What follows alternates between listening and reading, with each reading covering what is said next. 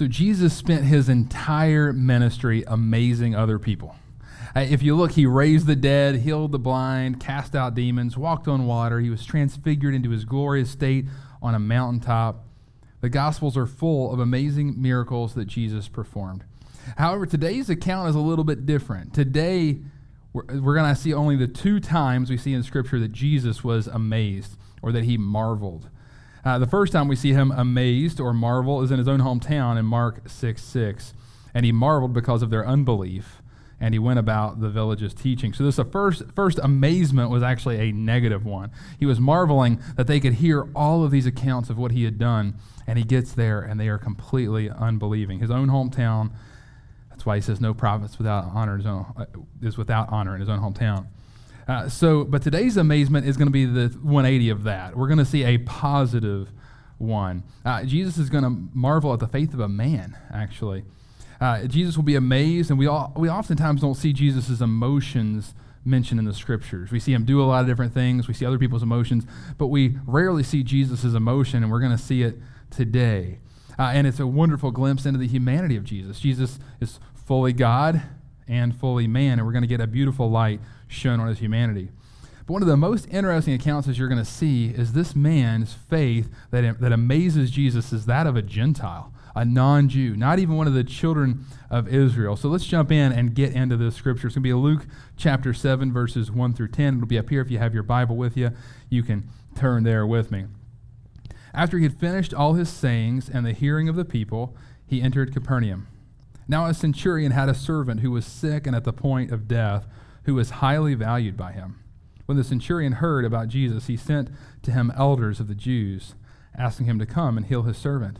And when they had came to Jesus, they pleaded with him earnestly, saying, "He is worthy to have you do this for him, for he loves our nation, and he is the one who built us our synagogue."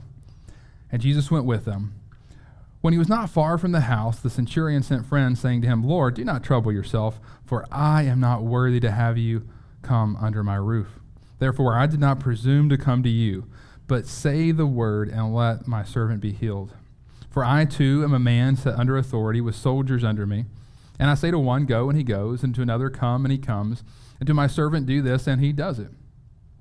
When Jesus heard these things, he marveled at him, and turning to the crowd that followed him, said, "I tell you, not even in Israel have I found such faith." And when those who had been sent returned to the house, they found the servant well. Let us pray. Heavenly Father, I love your word because it just preaches itself. I mean, just reading those 10 verses of Scripture, there's so much meat in there. I could probably talk for hours and hours.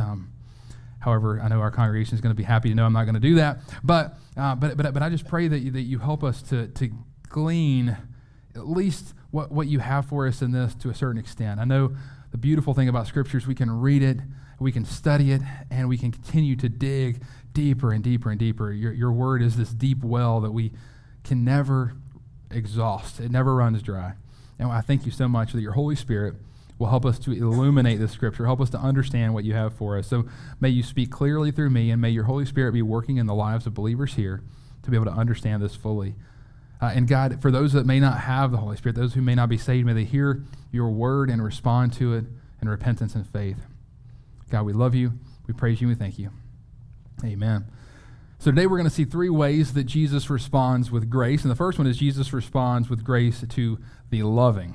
So I'm going to reread verse 1 here. After he had finished all his sayings in the hearing of the people, he entered Capernaum.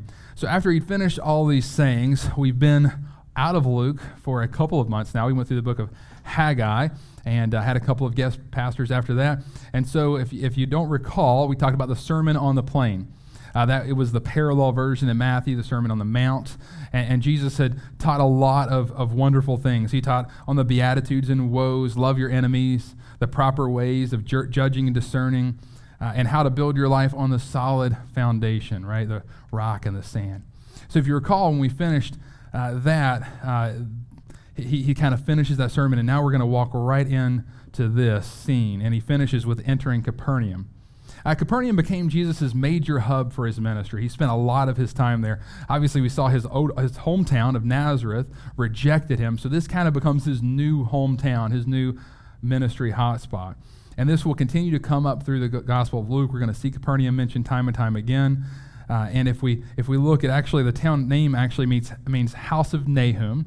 We're not sure what Nahum that references, but the Gospels refer to this town some 16 different times. It's really interesting, though. It actually falls off the pages of Scripture after the Gospels. You don't see it mentioned in Acts or anywhere else there. And if you look on this map, you see Capernaum's right on the Sea of Galilee. You wonder why the Sea of Galilee comes up time and time again as well. It's because that's right on the hot spot of Jesus' ministry throughout this. So now that we have our setting, we know kind of where we're at, we've refocused, gotten back into the book of Luke, let's get into the meat of this account. So let's reread verse 2 here. Now a centurion had a servant who was sick and at the point of death, who was highly valued by him. So we're first introduced to a centurion. For those of you who might not be history buffs, a centurion was over, how long is a century? 100 years. So around 100 men. So that helps you kind of understand that. And then 6 centurions and their men would be formed into a tribune. And then the largest designation of the Roman army was called a legion, which was some 6,000 soldiers.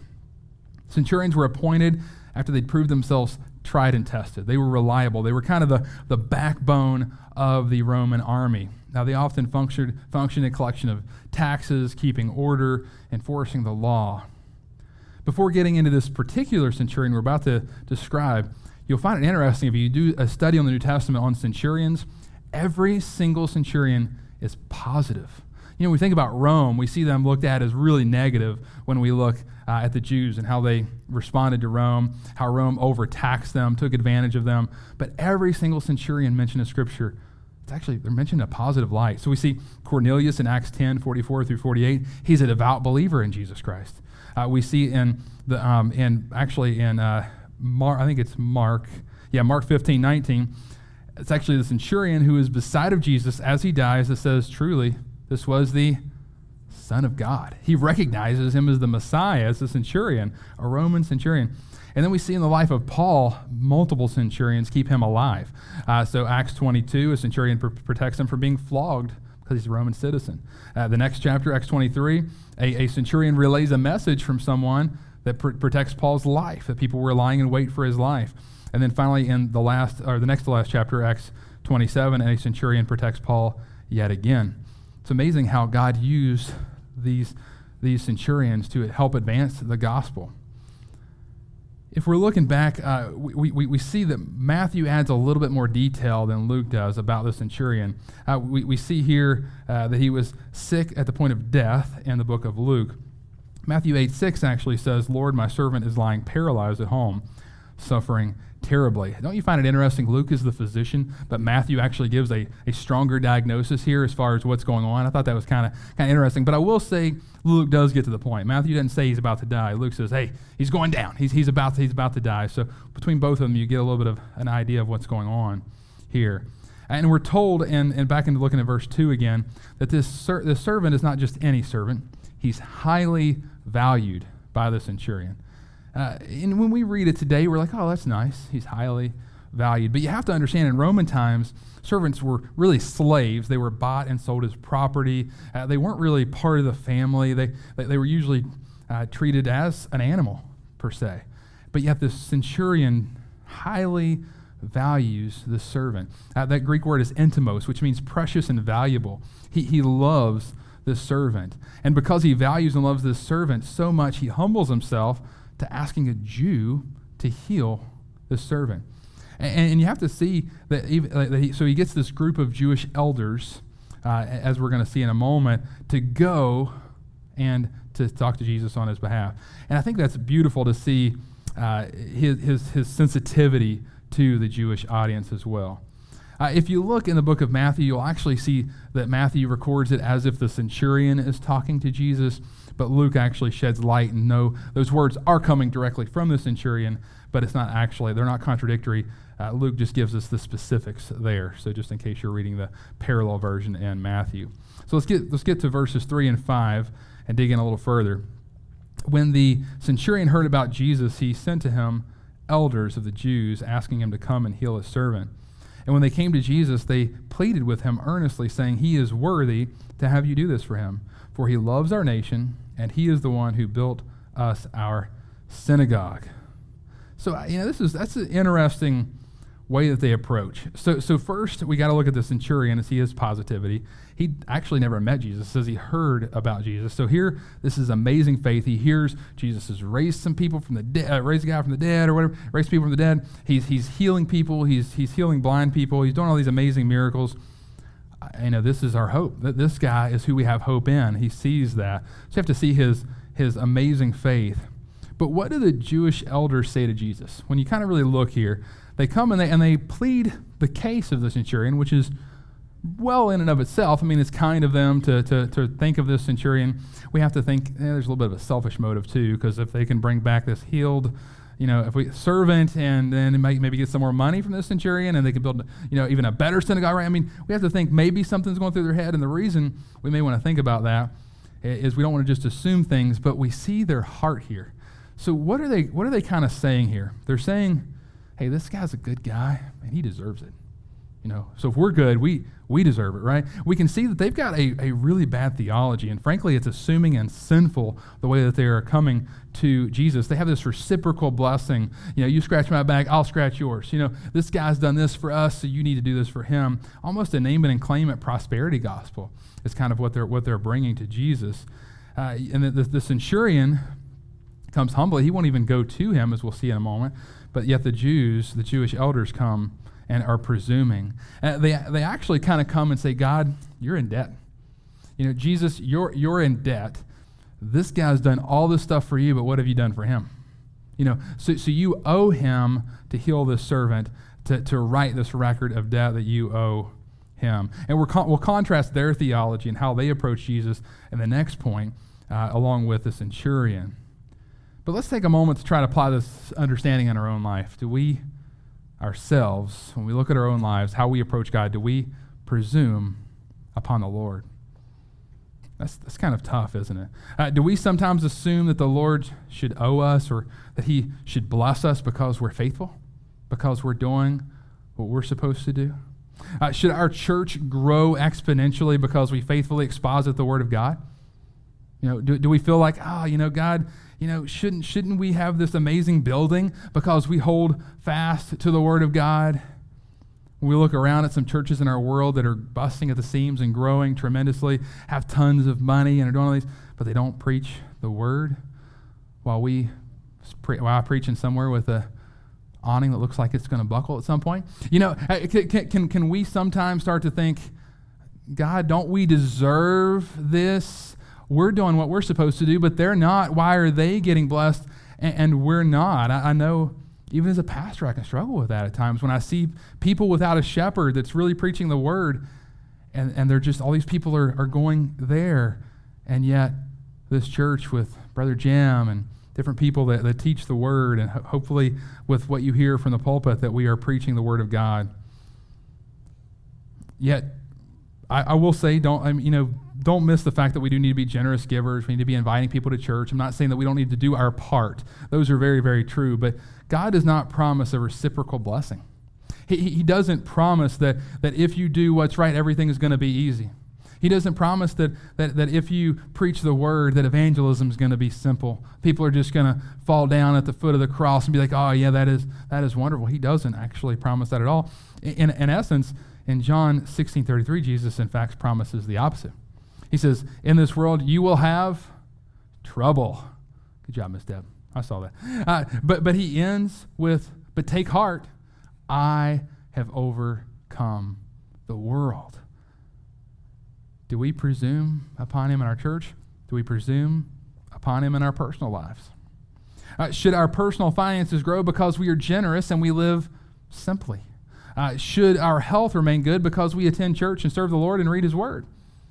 Right? Isn't that the gospel we preach against? But yet sometimes in our heads and in our experiences, we can start to cry out to God and say, why isn't this easier? I'm doing what I'm supposed to be doing. Why is this so hard? If we're honest with ourselves, we can buy into that false gospel so quickly, so fast. God, why did I lose my job? I was giving sacrificially to the church. I was doing everything I could. Why did I lose it? I was working with integrity and for your glory. Why did I get let go?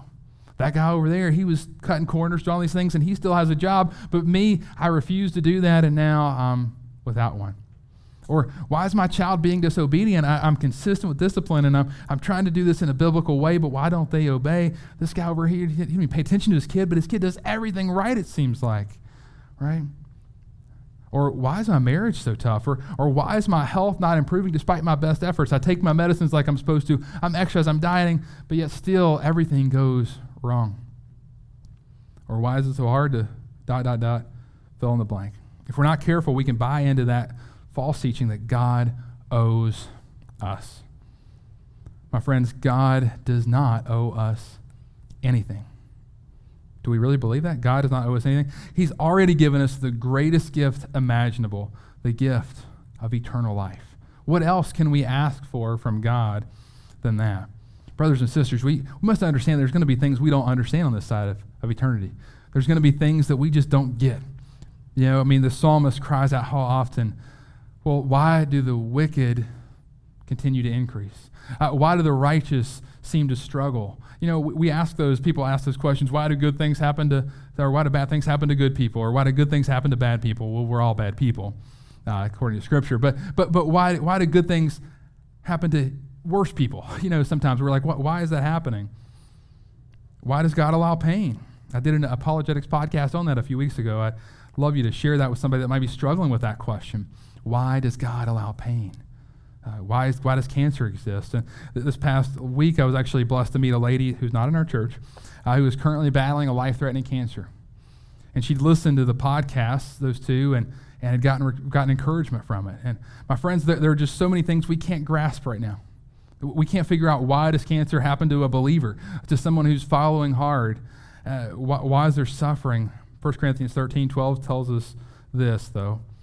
For now we see in a mirror dimly, but then face to face. Now I know in part, then I shall know fully, even as I have been fully known. Brothers and sisters, we see dimly. It's almost like we're wearing sunglasses in a dark room. We just can't see, but we can see enough light to know that Jesus Christ is ahead. Just keep walking. Let his light shine on your path. Continue to walk through that. And just trust him and know that he is faithful and he will do what he says he will do. Next, we see that Jesus responds with grace to the lowly. To the lowly. This is verses 6 and 7. Let me read them again for us. And Jesus went with them. When he was not far from the house, the centurion sent friends to him, saying, Lord, do not trouble yourself, for I am not worthy to have you come under my roof. Therefore I did not presume to come to you, but say the word, and let my servant be healed. Luke's account highlights the centurion throughout this passage, but sometimes it's hard to miss it's easy to miss the grace of Jesus Christ in this. And how amazing is this? So I've started off every one of our points that Jesus responds with grace, because that's missed a lot in this passage when we start to see the centurion and his great faith, and we miss the grace of Jesus Christ. Well, first off, this is a centurion who's a Gentile, right? And we see that Jesus came to the Jews first, right? And so Jesus comes to the Jews, so he's showing grace by even entertaining this idea. Number two, he has these Jewish elders that come with a heart that may or may not be in the right place. Maybe a little selfish. And then obviously their theology is just off. And so they're coming with his theology. He could have just come up and said, you know what, you all are way off base. Who are you to ask me? I'm God made flesh. Who are you to come and ask me to do anything for a Gentile? And then who are you to come and tell me what I should do and that I owe this guy? He could have said that. You all are off on your thing, went the other way. Could have lectured them a little bit and then just said no. But all it says is that he graciously, he went with them. How amazing is that grace that he has there? You and I receive mercy and grace when we don't deserve it as well. We approach God when he saves us 99% of the time. When he saves someone, their theology is not real good. All they know is that they believe in Jesus. All they know is that they've acknowledged that they're a sinner, and all they know that they were told to repent and turn from their sins and turn to God.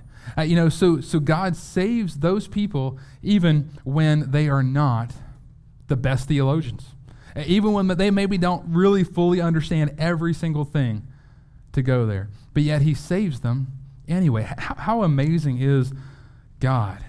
And so we need to show that same grace to others as well. Sometimes whenever somebody starts coming to church or somebody, you start to get to know them, you realize maybe they're not exactly on theologically.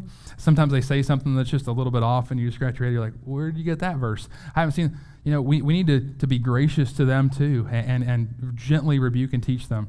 But we see Jesus, he just goes the other way or goes right with them. And he's also said that the old has gone and the new has come. So when he saved us, he took the old and he threw it away and he gave us a new life. So he did that all for us while we were still sinners. He died for us. So we need to realize the grace and mercy that he's shown to us. Well, getting back to our scripture, we see that first he sent these Jewish elders. These Jewish elders have went to Jesus, given them their idea and said, hey, this is what you need to do for this centurion because he's a good guy. Well, now, as they start to walk toward the centurion's house to go heal this servant, he sends some more guys. These are some of his buddies, some friends to go meet Jesus. And they come and they say what many people would not expect. You think when these guys are coming, I'm sure Jesus and other people, the other people, Jesus obviously knew what was going to happen, but the other people would have been like, uh-oh, he must be doing really bad. Maybe he's already dead, and they're saying just go the other way. But no, these guys come and they say something just amazing. They're like, hey, you know what? The centurion just sends this message. I'm not worthy to have you under my roof. You know what? I don't want to presume upon you, Jesus. Just say it, and he'll be healed. I mean, what? We haven't seen that anywhere in the scripture where somebody just says, don't worry about coming to my house. Don't worry about coming to my house to see my servant who's suffering. Just say it. And then he goes through a little dissertation there where, in a minute, where he's going to say, I understand authority, and you are pretty much the Son of God in a way. You may not understand it completely. But he calls Jesus, what does he call him here? Saying to him, Lord. Lord, do you know what the word Lord means? Master. That's a big thing for this Gentile centurion who's in charge of over about 100 guys to call somebody else master. And not only that, to call a Jew master. I mean, the Jews were not really, the Jews didn't like the Romans, but the Romans also didn't like the Jews. So it was a mutual dislike or disdain for one another. So how amazing is that? And he asked Jesus to heal from a distance, and he says, if you say the word, the servant's going to be healed. I mean, what an amazing, humble faith that is exerted here. The centurion firmly believes that Jesus has the power over life and death. And we saw and here that the servant's about to die. We saw in Matthew that he's paralyzed. He's laying there suffering. I mean, this is pretty bad. And it reminds me of the poor beggar we see in Luke 18:13.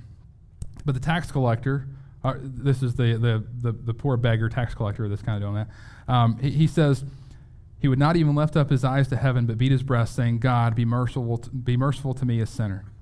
And what does Jesus say about that guy, the tax collector, when he compares him to the Pharisee who was just before that? He says, I tell you, this man went down to his house justified rather than the other. For everyone who exalts himself will be humbled, but to the one who humbles himself will be exalted. Jesus honors and gives grace to the humble and lowly. We see that in James 4:6 as well. But he gives more grace. Therefore, it says, God opposes the proud, but gives grace to the humble.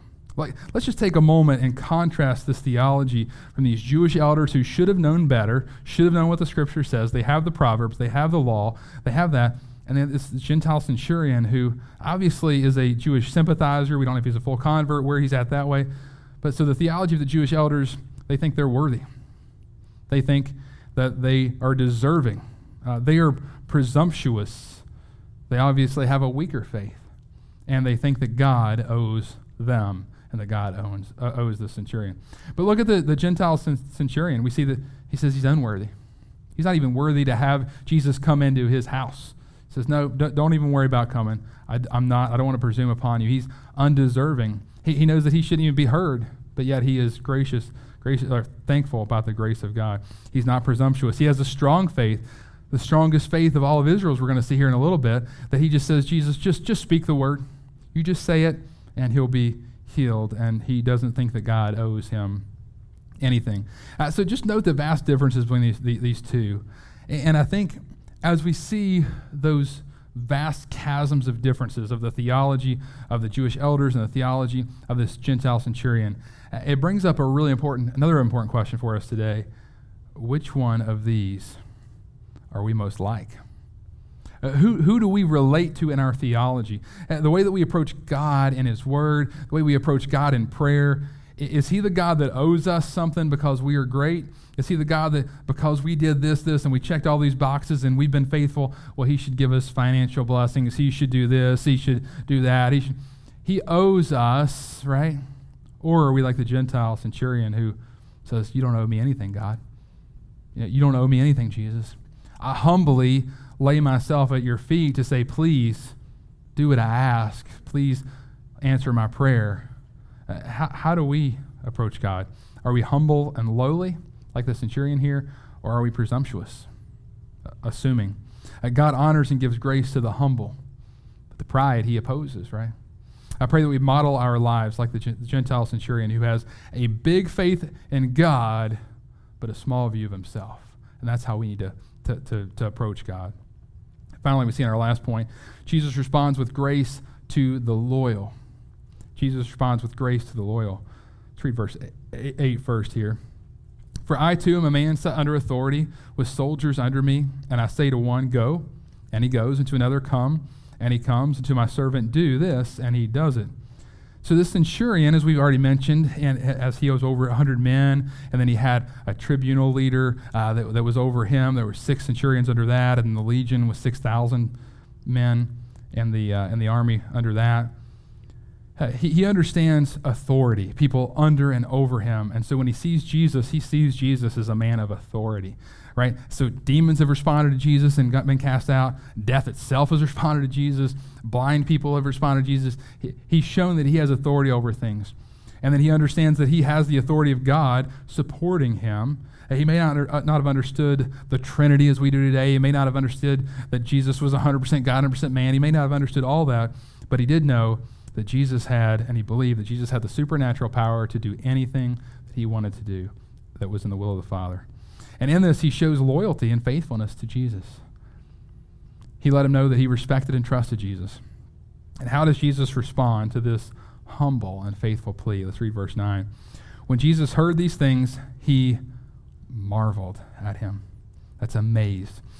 And turning to the crowd that followed him, said, I tell you, not even in Israel have I found such faith. As I've already alluded to in the introduction, I love the word marveled here. The Greek word here is thavlazo, which also means to amaze, to wonder, or to admire. And Jesus gives this man quite the astounding compliment. He says he's not found faith like that in all of Israel. I mean, how amazing is that? This Gentile of the Roman army is the one that has the most faith. And note the paradox of this man's faith. It's really interesting to see his approach here. So first off, he is bold enough to ask. You know, we need to be bold enough to ask our Heavenly Father. We need to ask Him for things. But he is humble enough not to presume that he is owed anything from God. And may we approach God in that way. James 4:2-3 actually teaches us this concept. You desire and do not have, so you murder. You covet and cannot obtain, so you fight and quarrel. You do not have because you do not ask. But you ask and you do not receive. Why? Because you ask wrongly to spend it on your own passion. So we see here that we need to have the boldness to ask. We don't have sometimes because we don't ask. There is a truth to that. We need to pray. We need to intercede for others. God has designed our lives. Even though He is sovereign, He's in complete control, He uses prayer. How that works, we don't even understand fully. How amazing is that God is so vast that we don't even understand how He is sovereignly in control, but yet He uses our prayers and the human responsibility side as well. But then He says, when you do ask, you ask it for yourself. It's selfish. It's coming from an assuming, presumptuous heart. It's coming because you think that you deserve it. You did this, so God, you owe me. Or that guy did that, so God, you owe him. No, we boldly ask, but it's done in humility and selflessly, realizing that God doesn't owe us anything. Also note the extent of this man's faith in Christ. So we've already said he likely had never even met Jesus, because it says he heard about him. But there was plenty of evidence that Jesus was all powerful that he heard about. He likely heard about the many miracles that Jesus had done thus far. And his faith on Jesus was actually based on facts. And this is a great teaching for our faith today. A lot of people talk about Christianity as having a blind faith. We don't have a blind faith. Hebrews 11:1 says, now faith is the assurance of things hoped for. Well, assurance isn't a guess. It's not just a blind faith and the conviction of things not seen. We see faith is not based on things that we see per se, but it's based on assurance. And our assurance comes from facts. It comes from the Word of God that tells us exactly who Jesus is. We see who God is. We see from the pages of Genesis all the way to Revelation, we see God acting time and time again, fulfilling promise, saving souls. How amazing, delivering people through amazing things. Not that we need history to attest, but even ancient artifacts, things we see, they just line up with the Word of God. We know that it is the true Word of God. And so our faith, although we can't see God, our faith is not a blind faith. We don't just toss it up in the wind. We don't do Pascal's wager, which is a garbage thing that says, oh, well, I'll go ahead and believe in Christ because at least I won't go to hell. If there's not a Jesus and there's not a God, well, I lived a good life. Like, that's not true. That's not good. We follow God because we know that he's real. We know that he's true. We know that he has done what he says he's done. We saw him change the world. I mean, amazingly. What is our calendar based on? Before they try to change it here recently, I refuse to do that, and I would urge you to refuse to do that too. It is BC, which is before Christ, AD, after he died, or in the year of the Lord, if you're looking at the Latin there. How amazing is that? The entire calendar hinges on Jesus Christ. Only a fool says that he never existed. Even an atheist can't deny that. Our faith is not based on a fairy tale. It's not based on anything. It is based on the fact that Jesus Christ lived on this earth, that he died on the cross, and that he rose from the dead. No body was ever found. Our faith is based on fact. But I want to kind of get back to this. It's amazing in verse 9. What did Jesus not say? It says, when Jesus heard these things, he marveled at him, and turning to the crowd, he followed him and said, I tell you, not even in Israel have I found such faith. What did he not say? Who did he not talk about in that statement? The servant. He doesn't talk about the servant at all. He doesn't say, yeah, I'll heal him. It's amazing. So he says that, and then he starts going the other direction. He doesn't follow and go back with them. How amazing is that he just affirms this man's faith and turns and goes the other direction. And we're not told until verse 10, which it says, and when those who had been sent returned to the house. So Jesus has just said, that guy's got some incredible faith. I'm amazed by that faith. He starts walking in the other direction. Doesn't say the servant's healed, everything's good, don't worry about it. Obviously, these guys see something, and they're like, all right. And they go their direction. They go, and we see here, they found the servant what? Well. Man. I mean, Jesus, he actually didn't even say the servant was healed. Like, we don't even see that in Scripture, that Jesus said, God, I ask that you heal the servant. No, I mean, it's just incredible that Jesus is, from a distance, he's just healed this guy that's about to die. Almost just resurrected from the dead. I mean, Matthew pretty much says he's about to go, and Luke finishes it off saying, yeah, he's on the edge of death. He's about to go. And he just walks the other way. And the focus on this entire text is usually not on this healing. It's usually on the centurion and his faith, which is important. It is kind of the main idea of this, but it's almost mentioned as an afterthought. Literally, this last part of verse 10, they found the servant well. That's all that you really get about the healing. They found the servant well. I mean, that's just incredible to me that sometimes we just look over that Jesus just healed somebody from a distance. He's not even in the same proximity. We don't know if he's yards, miles. We don't know how far he is away. I mean, I would think probably a decent bit because these guys had to be sent out. So, I mean, that's just incredible to me. And so what we've seen in this scripture is we've seen Jesus' humanity. He was amazed. He marveled. You know, how cool is that? So we see the emotion of Jesus, but then we also just saw his deity right in front of your face. The servant is well. He's healed from a distance. And Colossians 1:19 tells us this, for in him, meaning Jesus Christ, all the fullness of God was pleased to dwell. We preached on Colossians a while ago now. All of the fullness of God. Jesus is 100% God, and he's 100% man. He's not part God. He's not part of God. He is fully God, or truly God, and fully man, or truly man. And we've seen both of these played out in this account. He has shown his humanity in being amazed, and he's shown his deity in this miraculous healing. And this is quite an account. I can't help but think that the centurion felt much like the psalmist in Psalm 30, verse 2. "O Lord my God, I cried to you for help, and you have healed me." His cry had been heard. His humble and faithful plea to the Messiah was answered. He wasn't the one that needed healing, but his heart was healed when he saw the servant healed. And how he must have rejoiced when he saw that the Messiah answered his plea. Brothers and sisters, as we come to a close, our Savior is ready to heal from a distance today as well. I'm not speaking of physical healing, which does happen at times. Praise God for that. But I'm speaking of spiritual healing. I'm speaking of being born again to eternal life. By placing your faith and trust in Jesus Christ and repenting of your sins, you will experience healing like no other. Your old heart will be cast away. Your new heart will be given to you, and you will be a new creation. The old is gone, the new has come, as we said before. And the reason you can experience that healing from a distance is because God is never truly distant. He is always right there. Just like Jesus, as he heals the servant from a distance, we see that played out in the wonderful theology of this song, God Made Low, which we sang during the Christmas season by Sovereign Grace. As he sleeps upon the hay, this is Jesus in the manger, he holds the moon and stars in place. Though born an infant, he remains the sovereign God of endless days. He can save you from a distance because he is transcendent, meaning he is everywhere at once, every time at once. He's timeless.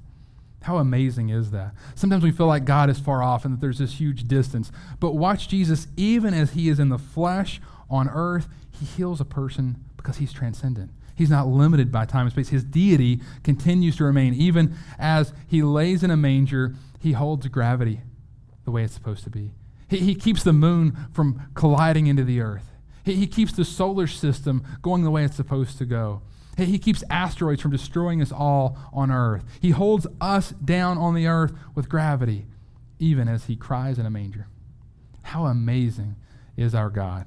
He is always right there, and he is ready to forgive you. That baby in a manger grew up, as we know, into a man, and that man died on the cross for our sins. He was crucified, and 3 days later he rose from the dead, and now he offers eternal life to anyone who would put their faith and trust in him and repent or turn away from their sins. There is nothing better than that. For us who are saved already, I pray that we see this faith of the centurion, that we realize that God is not our genie, that we do not presume upon the Lord to do what we ask. Now, may we ask boldly, knowing that we can come with confidence to the throne of grace, as we see in the book of Hebrews, but not presumptuously. God doesn't owe us anything. He's already given us the greatest cost, the greatest gift we could ever ask for. May we come to God humbly and with great faith, because we know that Jesus responds with grace to those who are humble and lowly. Let us pray. Heavenly Father, if there's anyone here that does not know you as their Lord and Savior, or is not sure, it needs to talk it out a little bit, I would love to talk to them after this service and let them know what it means to be a disciple and follower of Christ.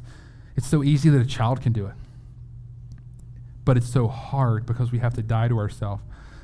We have to give up our will and say, not my will, but your will be done. And that is the hardest part of salvation. And that's why it's so hard as we get to be adults to do that. Because as a child, you don't really get to do your will all the time, right? You have to answer to authorities and things like that. And as an adult, you do have some authorities, but not near as many. And so you start to get set in your ways. You start to do what you want to do, and you don't want to answer to someone else. And so when God offers this free gift of eternal life, and he says the only cost is dying to yourself, is just giving your life over to Jesus Christ. He paid the penalty. He paid everything else, but your will needs to die because it's sinful. And we want to hold on to that. We like to do things the way we like to do things. We want to do what we want to do and not what someone else wants us to do. pride, the hubris is the Greek word there. It just wells up in us and it prevents us from fully offering our life to Christ. So God, I pray if that's an issue right now, that you break that. I pray that you break the pride of any heart that refuses to fully submit to you today, and that they see just how beautiful and great that you are and how kind that you are, and that melts that pride away, and they're able to fully give their life to you, Lord. If that's you and you're here sitting here and you realize, yes, I need that pride melted away. I need my heart of stone broken. I need a new heart of flesh given to me. I pray that you make that today. Today is the day of salvation for you. I pray that you make that decision right now, that you ask Jesus to heal your broken heart, to give you a new one, that you tell Jesus that you want to repent of your sin. With his power, you'll be able to turn from whatever sinfulness that you have, and you ask him to help you to follow him all the way. He's not a God that just takes a halfway handover. He wants all of it. He's not going to be your co-pilot. He will drive the car if he's there. And so, God, may we truly make sure we've submitted. For us who are believers, may you help us to walk in faith. May you increase our faith. Help us to have faith like this centurion. God, we love you, we praise you, and we thank you. Help us have a wonderful day glorifying you. And amen.